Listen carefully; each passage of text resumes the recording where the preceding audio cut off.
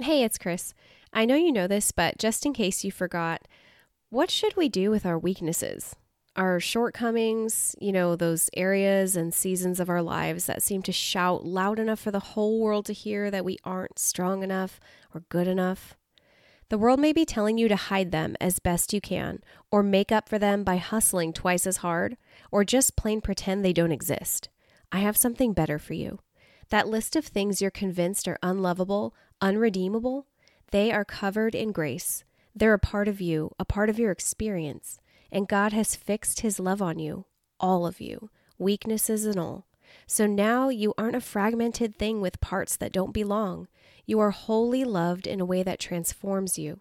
2 Corinthians 12:9-10 says, "For he said to me, my grace is sufficient for you, for my power is made perfect in weakness.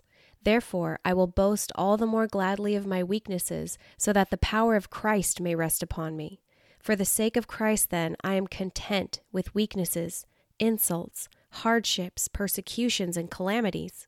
For when I am weak, then I am strong." See, you don't have to run for cover or make up for shortcomings in your own strength. You're covered by grace, and not only are those difficult parts completely loved, but they're being turned upside down by the power of Christ, so that what comes from the struggle and the weaknesses is not shame, but glory, power, and perfection. So, stand tall, embrace the ways God is shining through you. We're all better for it. Talk soon.